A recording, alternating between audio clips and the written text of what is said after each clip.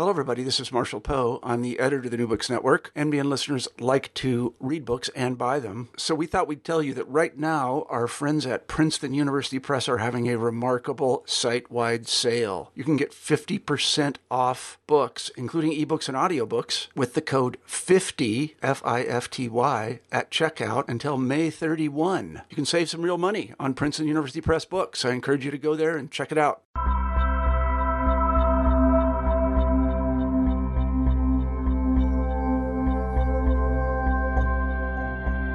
Land is central in the construction of identity for many communities. For Ute Native Americans, the meaning of a 12 million acre homeland in western Colorado is intricately linked to the various ways they understand their heritage and future. Brandy Dennison narrates the history of this community's removal, remembrance, and return to this land in the book Ute Land Religion in the American West, 1879 to 2009. She argues that discourses about religion were essential to settler colonialism in the American West. These took shape through justifications for the displacement of Utes, in civilizing missionary projects, imagined nostalgia about pre-contact Colorado, and as means for Ute to warrant inclusion and return. The category religion was deployed in a variety of ways by natives and white settlers in order to establish, deny, exclude, and restore communities within the region. In our conversation, we discussed the shift from notions of dirt to land, Ute engagement with the term religion, land and religious identity, Nathan Meeker and the 1879 conflict in the White River Valley, Ute removal, sexual purity, morality, and rape, Ute land religion in fiction and anthropology, the Meeker massacre pageant, the Smoking River powwow, and attempts at reconciliation. I'm one of your co-hosts, Christian Peterson, and thanks again for listening to New Books in Religion. Without any further delay, here's my conversation with Brandy Dennison about Ute land religion in the American West, 1879 to 2009, published by the University of Nebraska Press in 2017. Welcome, Brandy. Thanks for joining us on New Books in Religion. How are you? I'm doing great. Thanks for having me. Yeah, this is an excellent book. I think anyone either focused on Native American traditions or the study of religion really needs to take a look at this book, Ute Land Religion in the American West. Before we hop into the book, though, it's always our custom here to learn about our authors and a little bit about how you came to the study of religion, what brought you to this particular subject matter, kind of what made you the scholar you are today. All right, great. Well, I was born and raised in western Colorado, and both sides of my family were farmers. And I grew up hearing stories about the Utes, kind of, but it wasn't really a central part of my understanding of western Colorado, which leads into why I decided to write this particular book. But then I left western Colorado because I just needed to get out of the dry culture or just the dry landscape. And I went to Tacoma, Washington for an undergraduate degree at the University of Puget Sound because it was green. And that was really my only criteria. But in selecting a major, I really struggled with it, not because there wasn't anything interesting to me, but because everything was interesting to me. I liked my political science classes. I liked my literature classes. I liked my history classes. And I found myself gravitating to the religious studies department more and more simply because I felt like it was a really nice intersection of all of my interests. And so I was a religious studies major as an undergraduate, and then went to CU Boulder for a master's degree in religious studies. And while I was an undergraduate, I thought I was going to be a biblical archaeologist. Which is a very different place from where I ended up. But I found myself being more excited about readings about the way that history is used and the way that religion is used. I was reading a lot in cultural memory studies and realized that my interests were far more aligned with the modern period rather than the ancient past. And there I took a class with Michaeline Pizantaby, and that class was where I did my first research project on what later became the book. So it's been a really long process of getting there. And then after I completed that, I went to UNC Chapel Hill for a PhD in religious studies, where my dissertation advisor, Lori Mathley-Kipp, really encouraged me to explore this project further. And really, my main interest was in these two questions of why didn't I learn about the Utes as a Western Colorado native? Why didn't I have a better sense of my own place's history? And then this other question of there's this captivity narrative that came out of the removal of Utes, where an Indian woman, she's identified as Susan in the captivity narrative, why is she being described as having a Christian disposition? Why is it that the only sort of goodness that could be ascribed to Indians has to be framed through a Christian lens? So those are the two main driving questions for me to propel me to write the book and stick with it for such a long period. And I think I've answered those two questions, at least for myself, through the process of writing the book. And hopefully those are interesting questions to other people, and other people can find the answers to those useful. Yeah, and you do this in a very well written and kind of measured way. And I think you are successful in kind of looking at the intersection of these various histories and how they're reimagined. So a lot of listeners might not be familiar with the kind of subject matter, even kind of the basics. So I'm wondering if you can kind of set us up with kind of a Utes 101 in a sense. What types of things do we need to understand about the Utes just to get into your project here? Absolutely. So my project focuses on Western Colorado and Eastern Utah. But the Utes historically were a tribe that occupied the territory of present-day Colorado, and then southern Wyoming, most of Utah, and then the northern parts of New Mexico. And pre-contact, that is before the Spanish arrived, they were predominantly a hunting and gathering culture. So they were also a bilateral kinship, which means that a person identified their ancestry through both their mother and their father.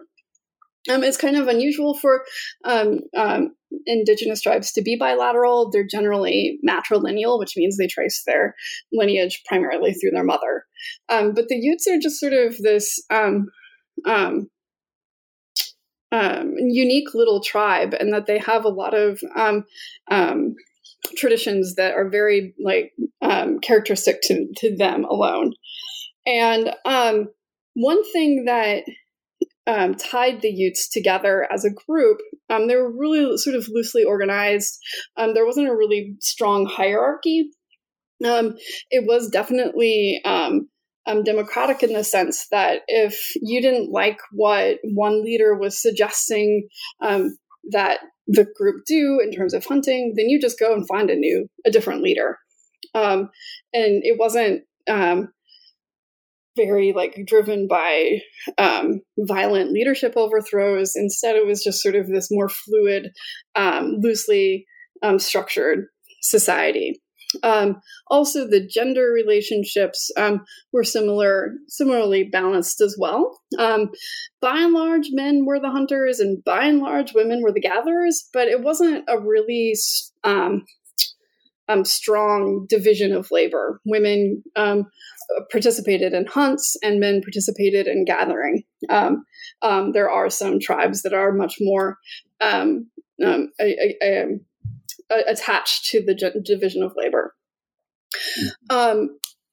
the introduction of the horse, which happened with the Spanish, really radically changed their lifestyle. This happened in the roughly around the 1700s, and prior to this, the arrival of the Spanish had really changed the captivity system that existed in the Southwest.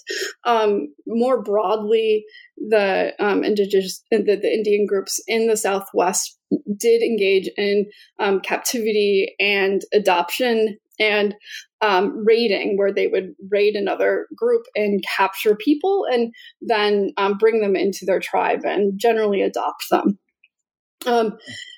And sometimes the captives would be enslaved, but the slavery that existed in this pre-contact time wasn't the same thing as chattel slavery, where you were born into it and you would die in it and you would never escape.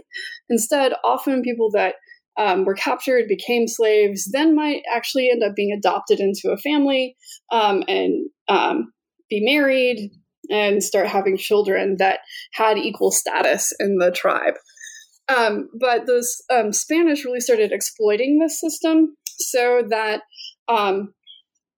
especially for tribes that did not have access to the horse, they became victims of this more intensified system of captivity and slavery. So the Utes were enthusiastic adapters of the horse because this meant then that they could be raiders rather than the people that are being captured. It also gave them much greater flexibility in terms of hunting. So it's much easier to hunt on horseback than it is on foot. And as a result, the men in particular began collecting as many horses as possible. And so horses became this status symbol. For the Utes in particular, it was more like people that acquire lots of cars and have extensive garages full of different types of cars, rather than other cultures where the horse was actually a sacred animal. For the Ute, the horse wasn't sacred, but it certainly was very important because it represented power and it represented freedom. By owning horses, that meant that most likely you wouldn't be captured. Now, from a kind of theoretical standpoint, you tackle the category of religion and this idea that it's a second-order category, the product of academic discourse. How would you describe Ute engagement with the term religion? Because I think this seems to be a large part of your argument. And then what does this Ute land religion, this phrase, what does it mean in your study? So in the time since I've written the book and in conversation with my students, I've come to think about religion more as a designation of power than what I was talking. Like, it's sort of more of an outreach and thought and thinking and developing since I've written this book. That the term religion is very much wrapped up in who has the power in the society, and deeming something as being religious is deeming it as being something that's acceptable and part of the fabric of the culture. And so religion is very much, and from my perspective, is very much located within a Western colonial project that is a marker of settler colonialism. And when Utes are engaging with the term religion and religious, they're generally doing it in order to find a way to participate in the public that is linked to white imperialism, and therefore linked to these spaces where decisions get made. But many of the youths that I interviewed, and then also in looking back at oral history interviews that were conducted in the 1970s, it really seems that they're in the 1970s, they're engaging in the idea that they're spiritual, not religious. And so there's a sense of rejecting of the term religion because it's too associated with Western imperialism. And this greater sense that what they are doing is beyond religion. And that idea of what the youths are doing is beyond religion is something that during different points in the 20th century, white allies of the youths really latch onto in order to sort of dip into Ute religious practices or Ute ceremonial practices as being the paragon of what real religion could be.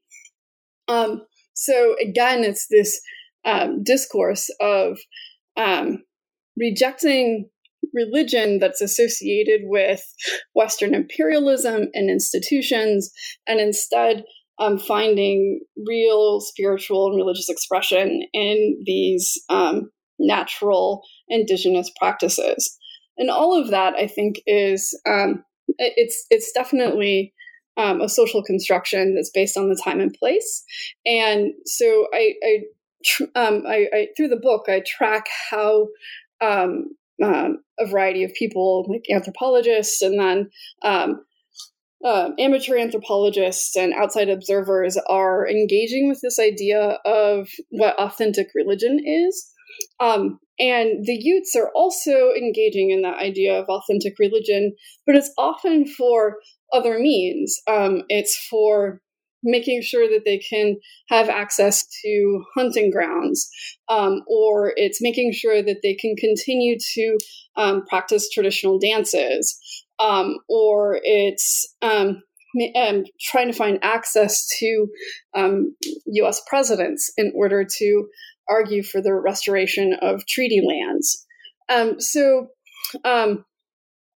I use the term land religion to talk about this collaborative space that's built around this sort of fragile idea of authentic religious experience, and the idea that Utes have this authentic religious experience that whites can somehow participate in and have this sense of immersive religious experience, but is also this place where Utes are attempting to gain some sort of political or economic power. Another key component here in the book that maybe we're jumping the gun a little bit in some of the details, but seems to be kind of a theme throughout, is this relationship between land and religion. So can you talk a little bit about the relationship between land use and religious identity, both for Ute subjects, but then also how land is understood by white settlers? Yeah, absolutely. So one of the arguments that I make in the book is that there's a movement from dirt to land, and how whites in particular are engaging Ute spirituality. So with dirt, I was mainly focusing on Nathan Meeker, who was Indian agent that was the head of the Ute Indian Agency in what now is called Meeker, Colorado, where he was in charge of dispersing rations and also in charge of teaching the Utes how to become farmers. And his engagement with the land was really material. He was actually working with the dirt. He was plowing it. He was encouraging Ute men to also plow it. And it was this very sort of tangible thing. And when Meeker and other people were thinking about Indian relationships to land, it was through this very material, we need to make them farmers. And there's a link to it of we need to make them farmers because they are currently not religious. And of course, in this case, religion meant they're not Christian. Meeker has had multiple opportunities to observe religious, traditional religious ceremonies, but he never identified it as being religious. And then the movement to land is this idea of abstraction, that land is this very abstract idea in the white imagination that can represent the sense of purity that if you're familiar with William Cronin's argument in The Trouble with Wilderness, William Cronin is an environmental historian, and in this essay he's arguing that the idea of wilderness is very much wrapped up in ideas of purity, and that once a person arrives in the wilderness, it's no longer wild. And the same way with land, that once the white person arrives in land, it's no longer authentically land. It becomes the sort of tarnished urban environment, or at least an environment that's on its way to becoming urban. The same thing that happens with Ute ideas of Ute religion, that when we were thinking about when settler colonials were thinking about dirt in relationship to Ute religious practices, there was no Ute religious practice. But once we get into this idea of land, this abstract idea, then Ute religions are also this sort of abstract, pure idea of being authentically spiritual, authentically religious. And there's a lot of effort to preserve that without being touched by Christianity. Now, Nathan Meeker, you mentioned him. He becomes this key figure in the early contact between white settlers and the Utes. Can you tell us a little bit more about him, and then his role leading up to this conflict in 1879? Nathan Meeker is such an interesting person. I was able to, in the process of doing research for this book, able to read his diaries from when he was an idealistic 20-year-old in a very interesting time in American history. So he's in correspondence with Horace Bushnell. He's engaging in the ideas of the Transcendentalists. Early in his life, he participates in a phalanx, which was based on Charles Fourier, the French philosopher that was putting forward the idea that agricultural communities that are based in communism and gender equality would then bring about this perfect society. And so his diaries at this time are just a really interesting catalog of what it would have been like to be an American during this time period who's interested in religious movements. He eventually decides that agriculture really is the means of salvation, that agriculture is going to save society, and it's going to save humanity altogether. And he's hired by Horace Greeley to be the agricultural editor at the newspaper. And in the process of doing this, he goes out to Colorado and finds a tract of land that he thinks would be a great place to try out the experiment of a society that's rooted in agriculture. And so Horace Greeley and Nathan Meeker set about collecting people to participate in this venture, and then that becomes Greeley, Colorado, which is about an hour north of Denver. And it doesn't fully work out. Like the first year, the trees that they planted die because they weren't able to get enough water. People are really upset because it's not work. They've left their nice home in New York, and here they are in the plains of Colorado, and their trees are dying. They don't have any food, and they don't have their houses that they have been promised. And Greeley dies. Nathan Meeker is in debt to his estate, and so he just starts applying for every single job that is out there. It's just like clearly desperation for him that he just wants any job. He applies for these ambassador positions. He applies for all sorts of government jobs, but the one that he gets is as Indian agent to this very remote area for Ute Indians in Colorado.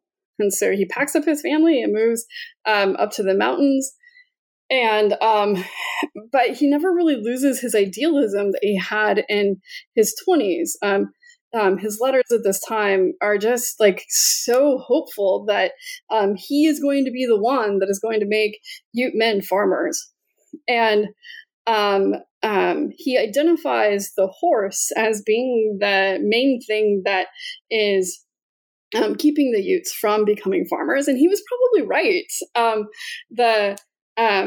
Ute men spend a lot of time training horses. They liked to race them and bet on them.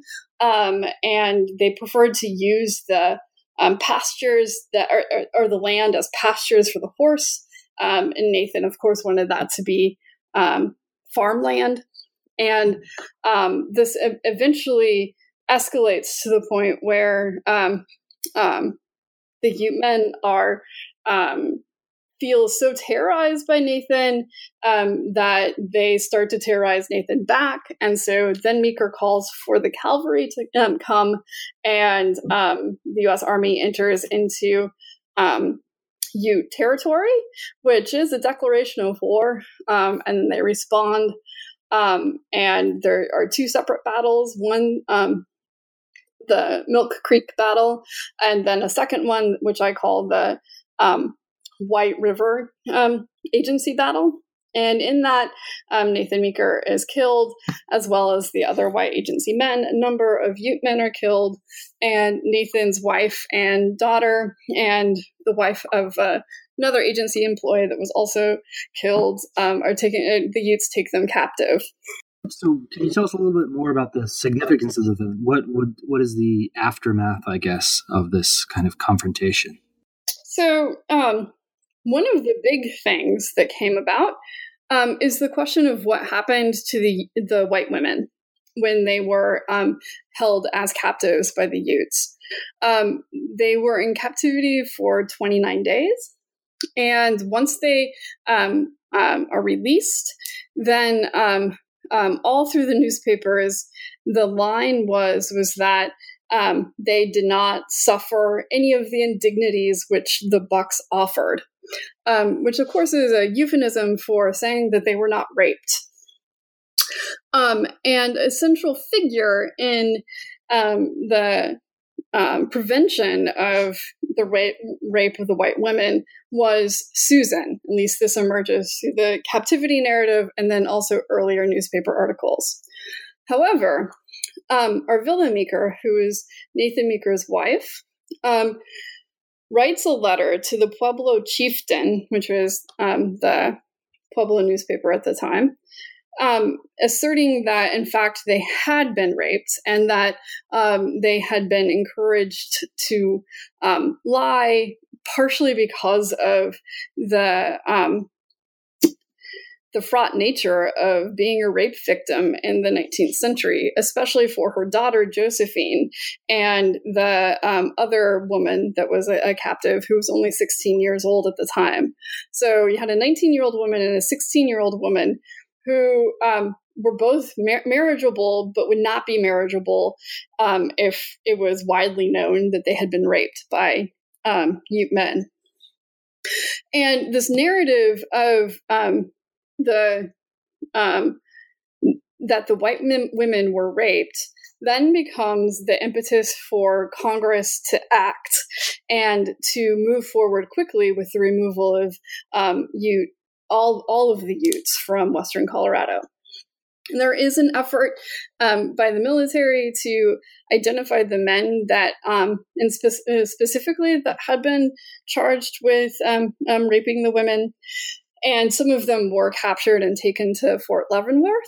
But it was also the entire tribe that was put on trial, and that suffered a great loss of land as a result.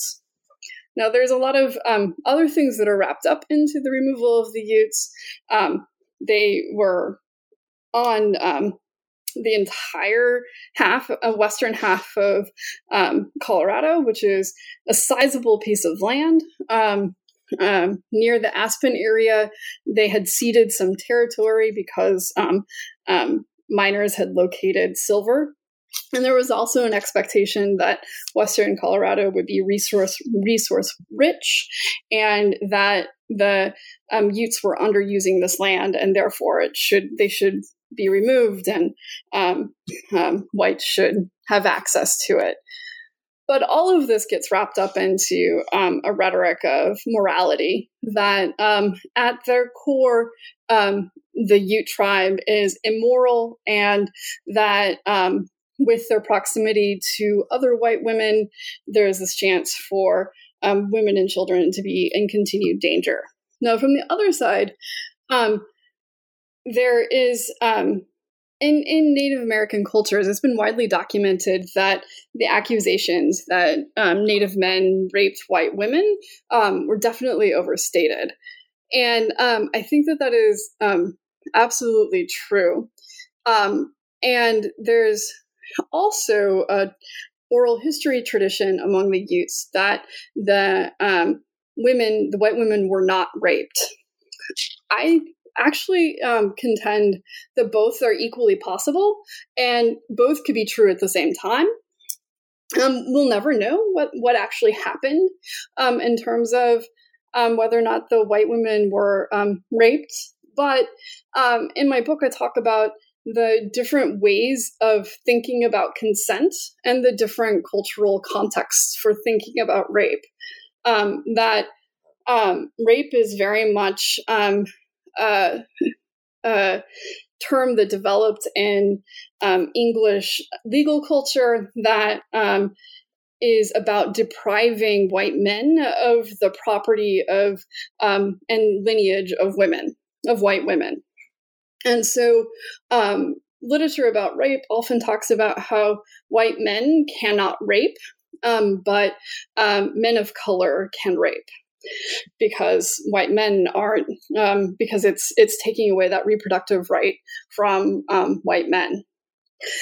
And then from the Ute perspective, they're operating within this wider system of captivity, of the Southwest captivity culture, where women would be captured and would be adopted into the tribe.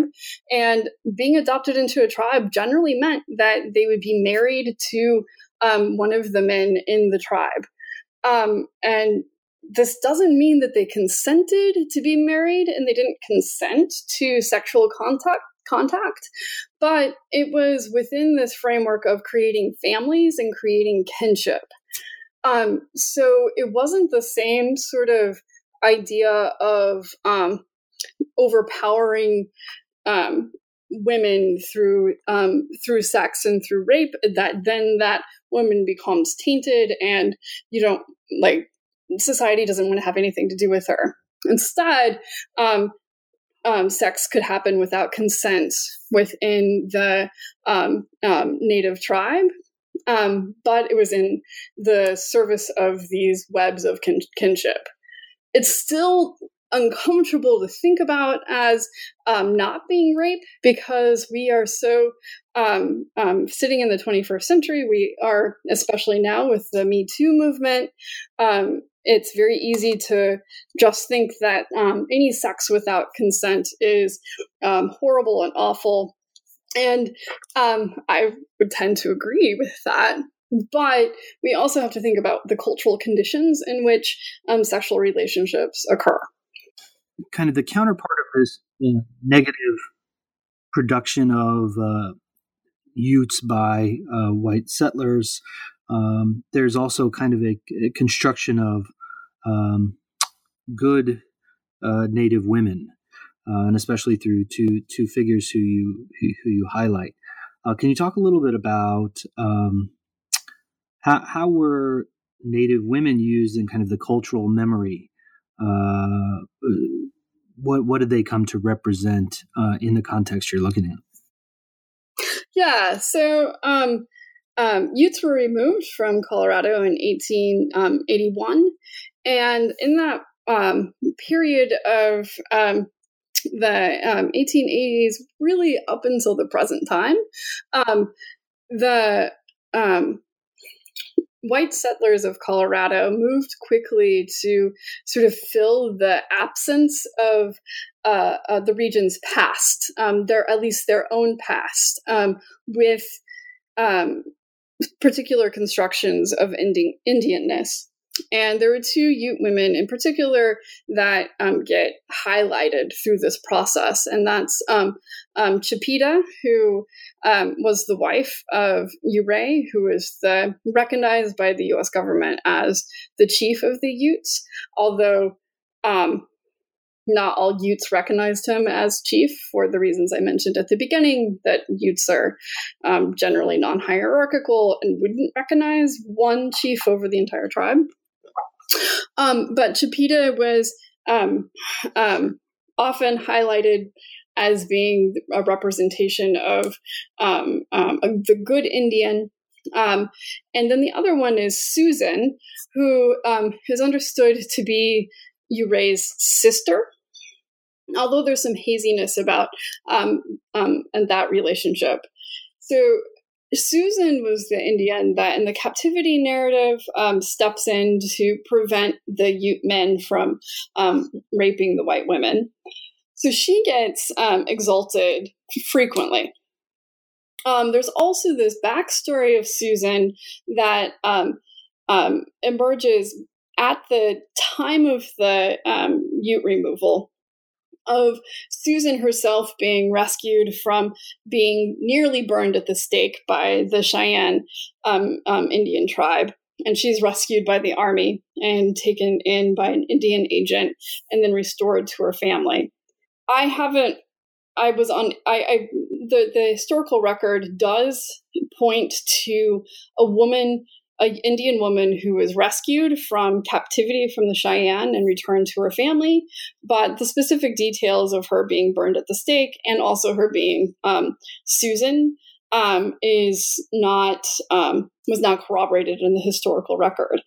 After the fact, people start retelling that story with the name Susan as the Indian woman that is rescued. And then there's all sorts of narratives about, well, she was rescued, so then she wants to rescue the white women that develop out of that. Susan sort of falls out of cultural memory, and Chipeta becomes the person who is rescues the white women. And I think that that's partly because of their positions.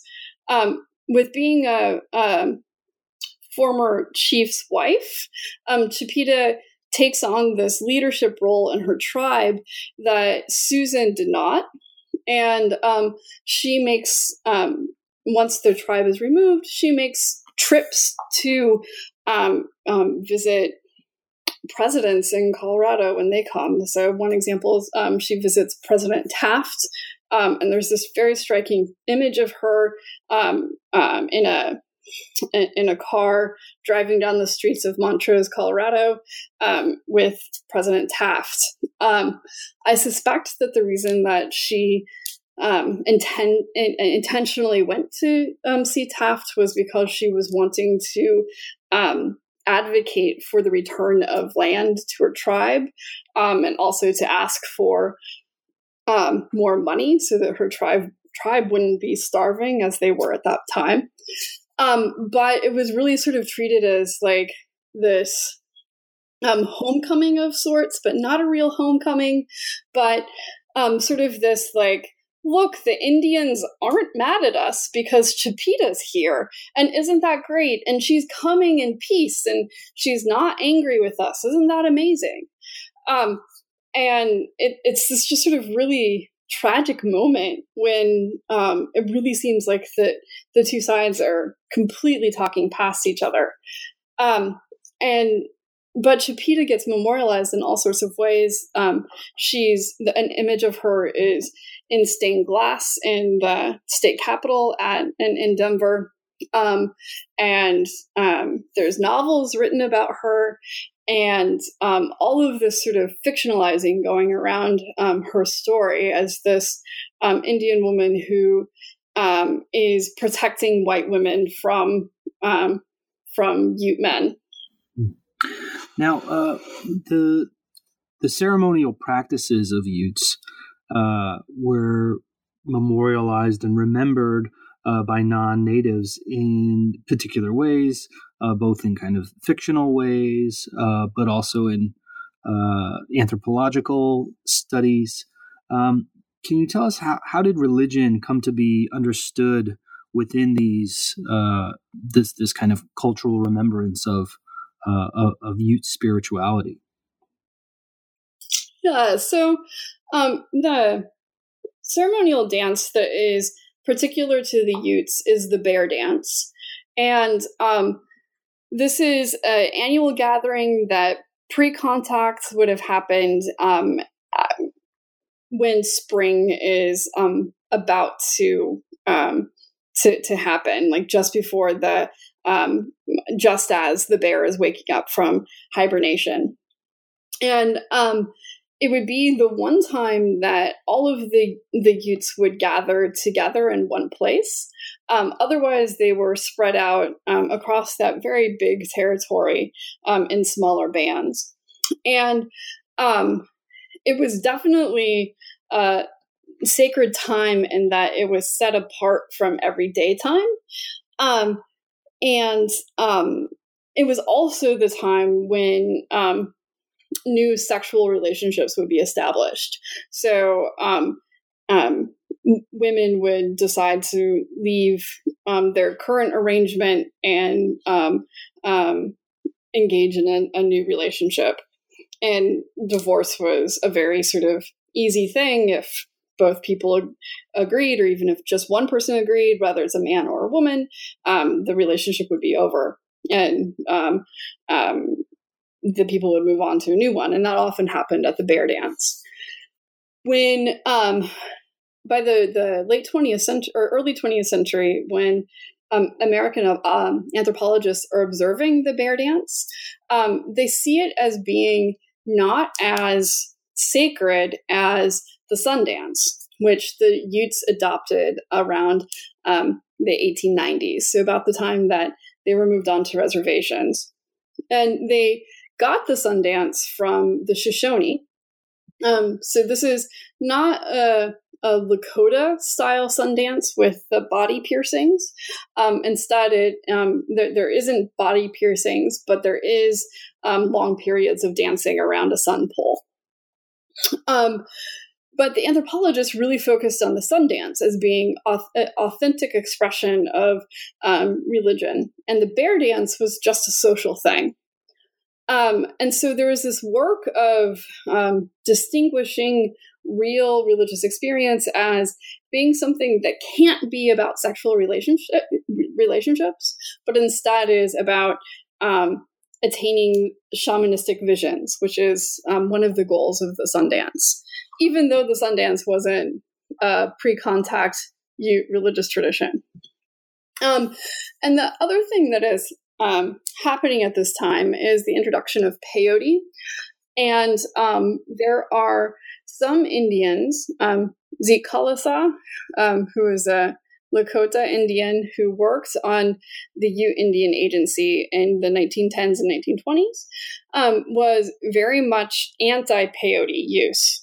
She saw it as being something that was destructive to the tribe and was dulling the senses of the Indians. And she was arguing that peyote wasn't even a real Indian practice. It was just introduced by white railroad owners as a means to control the Indians.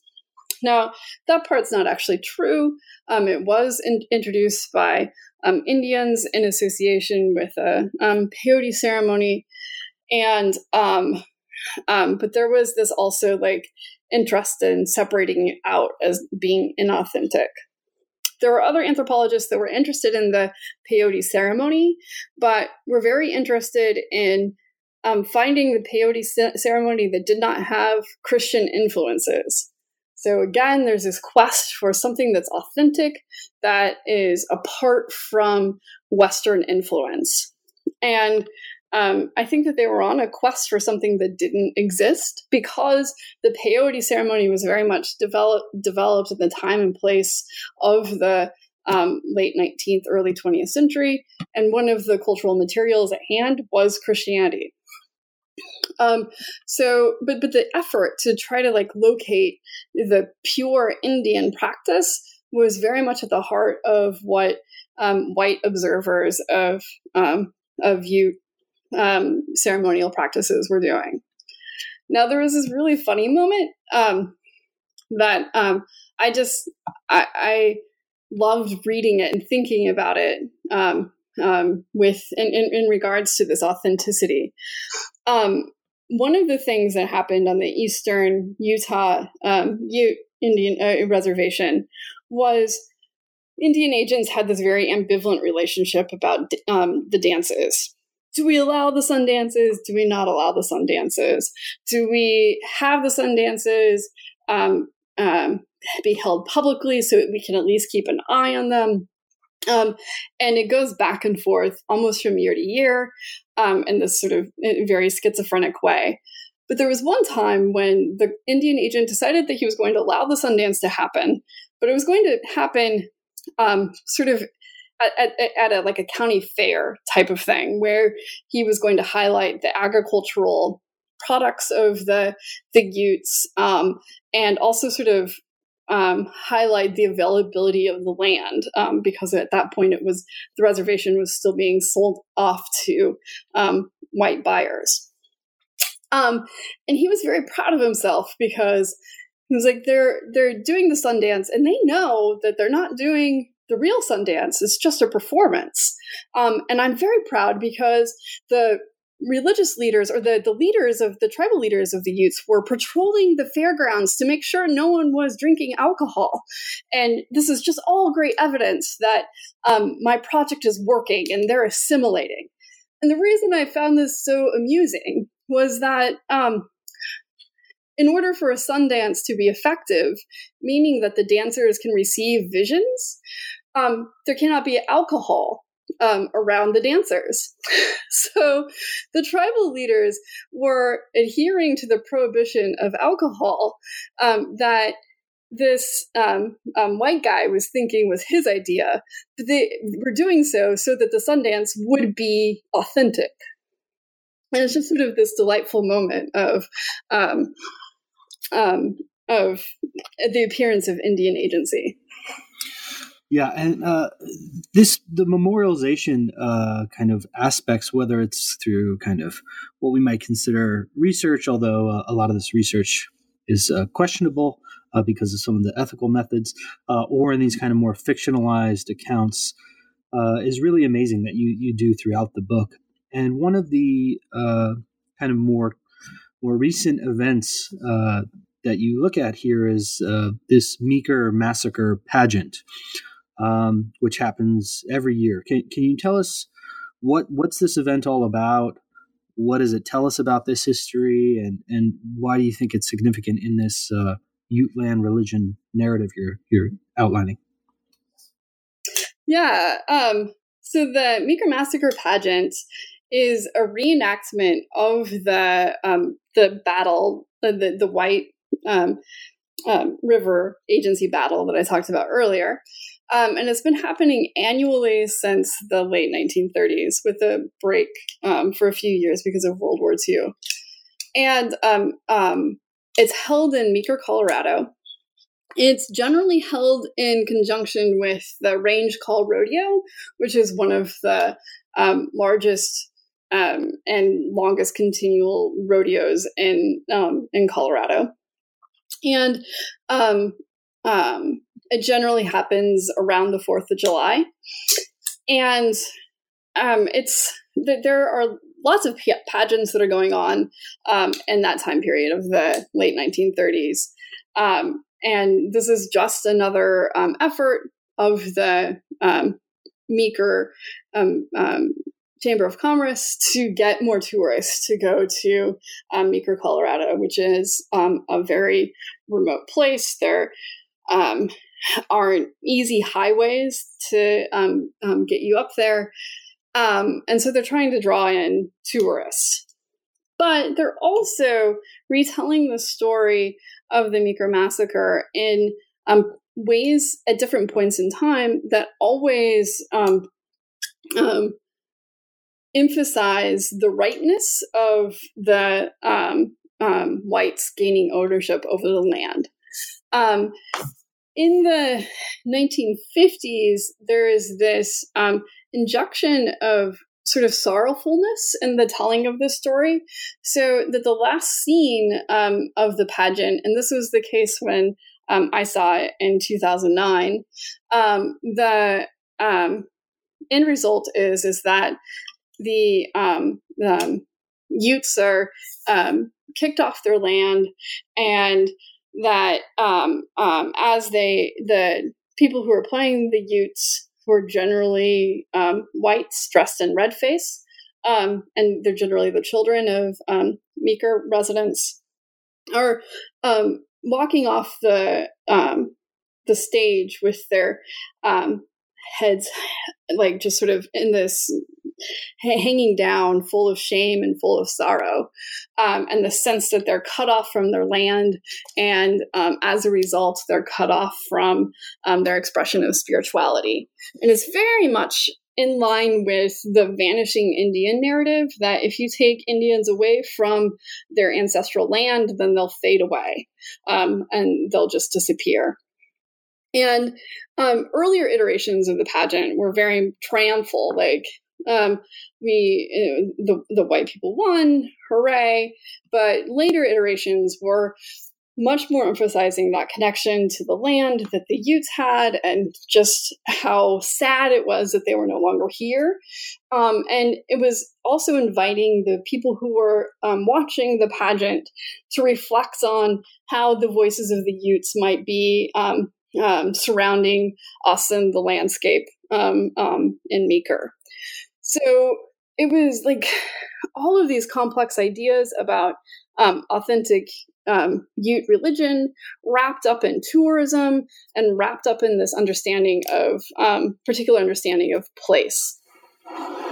Now, you kind of take the book full circle in the kind of final section where you look at the Smoking River Powwow, which kind of brings the Utes back into this context and this conversation in kind of more fulsome ways. So what was this event intended to accomplish? What took place? How was it received? And how do religion and spirituality fit into the mix with this event? So in 2007, 8, and 9, and 10, the Forest Service, the Rio Blanco Forest Service, which is has its headquarters in Meeker, and represents the public land that makes up the county where Meeker is, which is around 90% of the county. Is some sort of public land. One of the Forest Service got a new director around this time, and he wanted to know why there weren't Ute employees working for that division of the Forest Service, because the Forest Service has a policy to reach out to the tribes that are historically connected with the regions and employ them, so that there is like sort of this tie to the indigenous peoples that have ancestral ties to the area. And there were two women working in the office at the time, and they were charged with finding out the answer to this question. And one of them happened to be at another event where there was a Ute man there, and she asked him why the Utes didn't come back to Meeker. And he just bluntly said, because we're afraid. And so the Forest Service then was trying to address that fear to return. And it wasn't simply because of the history of violence that were surrounding the area from the 1879 events, but also because of ongoing issues of racism. And there had definitely been other events where the town had reached out and brought Ute Indians into the town for things like basketball games, for history talks, and other events. One Ute woman that I interviewed had taken her children to Meeker for a basketball game, and they got called the N-word, as well as other very sort of appallingly racist things. And she just simply didn't want to expose her children to that, which makes perfect sense. And so they started thinking, the Forest Service started thinking about what could possibly bring Ute Indians back to Meeker, and they landed on the answer of a powwow. So in 2009 and 2010, the U.S. Forest Service, in conjunction with the Meeker Chamber of Commerce and the local history society, sponsored a powwow that was billed as a reconciliation powwow. And Utes helped them plan it and helped organize it and help bring in dancers to the powwow. And it was, by the organizers' own definitions, it was successful because it did bring the two communities together. The second powwow included buffalo dinner that was donated by another Ute tribe. And there was also ceremonies of intentional reconciliation where the descendants of some of the warriors that were responsible for the Meeker incidents stood in the center of the powwow circle, and Meeker residents lined up to give them hugs and shake their hands. And so there were a lot of things that were really intentional about it. But circumscribing it was this idea that it was through Ute spirituality that reconciliation could be had. There were people who were, lovely people who had the best of intentions, but we're talking about the success of the event in terms of the appearance of wildlife. So that the wildlife, they believed, was blessing the event. There was an appearance of a rainbow that got interpreted in this sort of sense that the land was speaking and the land was responding to the return of the Utes. And ultimately, the powwow, which was is supposed to be an annual powwow, is no longer happening. Partly because of a change of leadership. But I also kind of wonder if the over-reliance on ideas about Ute spirituality in order to achieve reconciliation caused the dissolving of it. What if there had been an intentional move to bring Meeker residents to the reservation so that Meeker residents could have a sense of how Utes were living and had been living. So it would have been more of an equal exchange of ideas rather than this sort of ongoing cultural mining of Indian resources in order to serve white aims. Yeah. Brandy, this is a wonderful book. I'm wondering if you could let us know about some of the things you're working on now before we wrap up the conversation. Yeah, so I'm really excited about my next project, which is also going to be located in Colorado and going to be building on some of the themes that I address in my first book.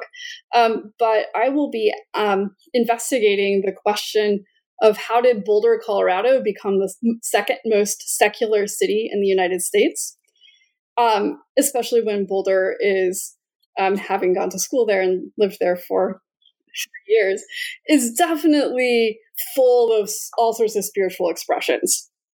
And so I'm going to be doing a microhistory of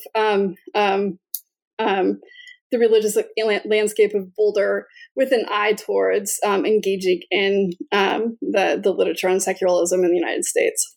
Wow, that sounds fascinating. I can't wait to hear all about that, being a fellow buff. So, well, Brandy, thanks for making the time to talk about this great book, and good luck on your next project.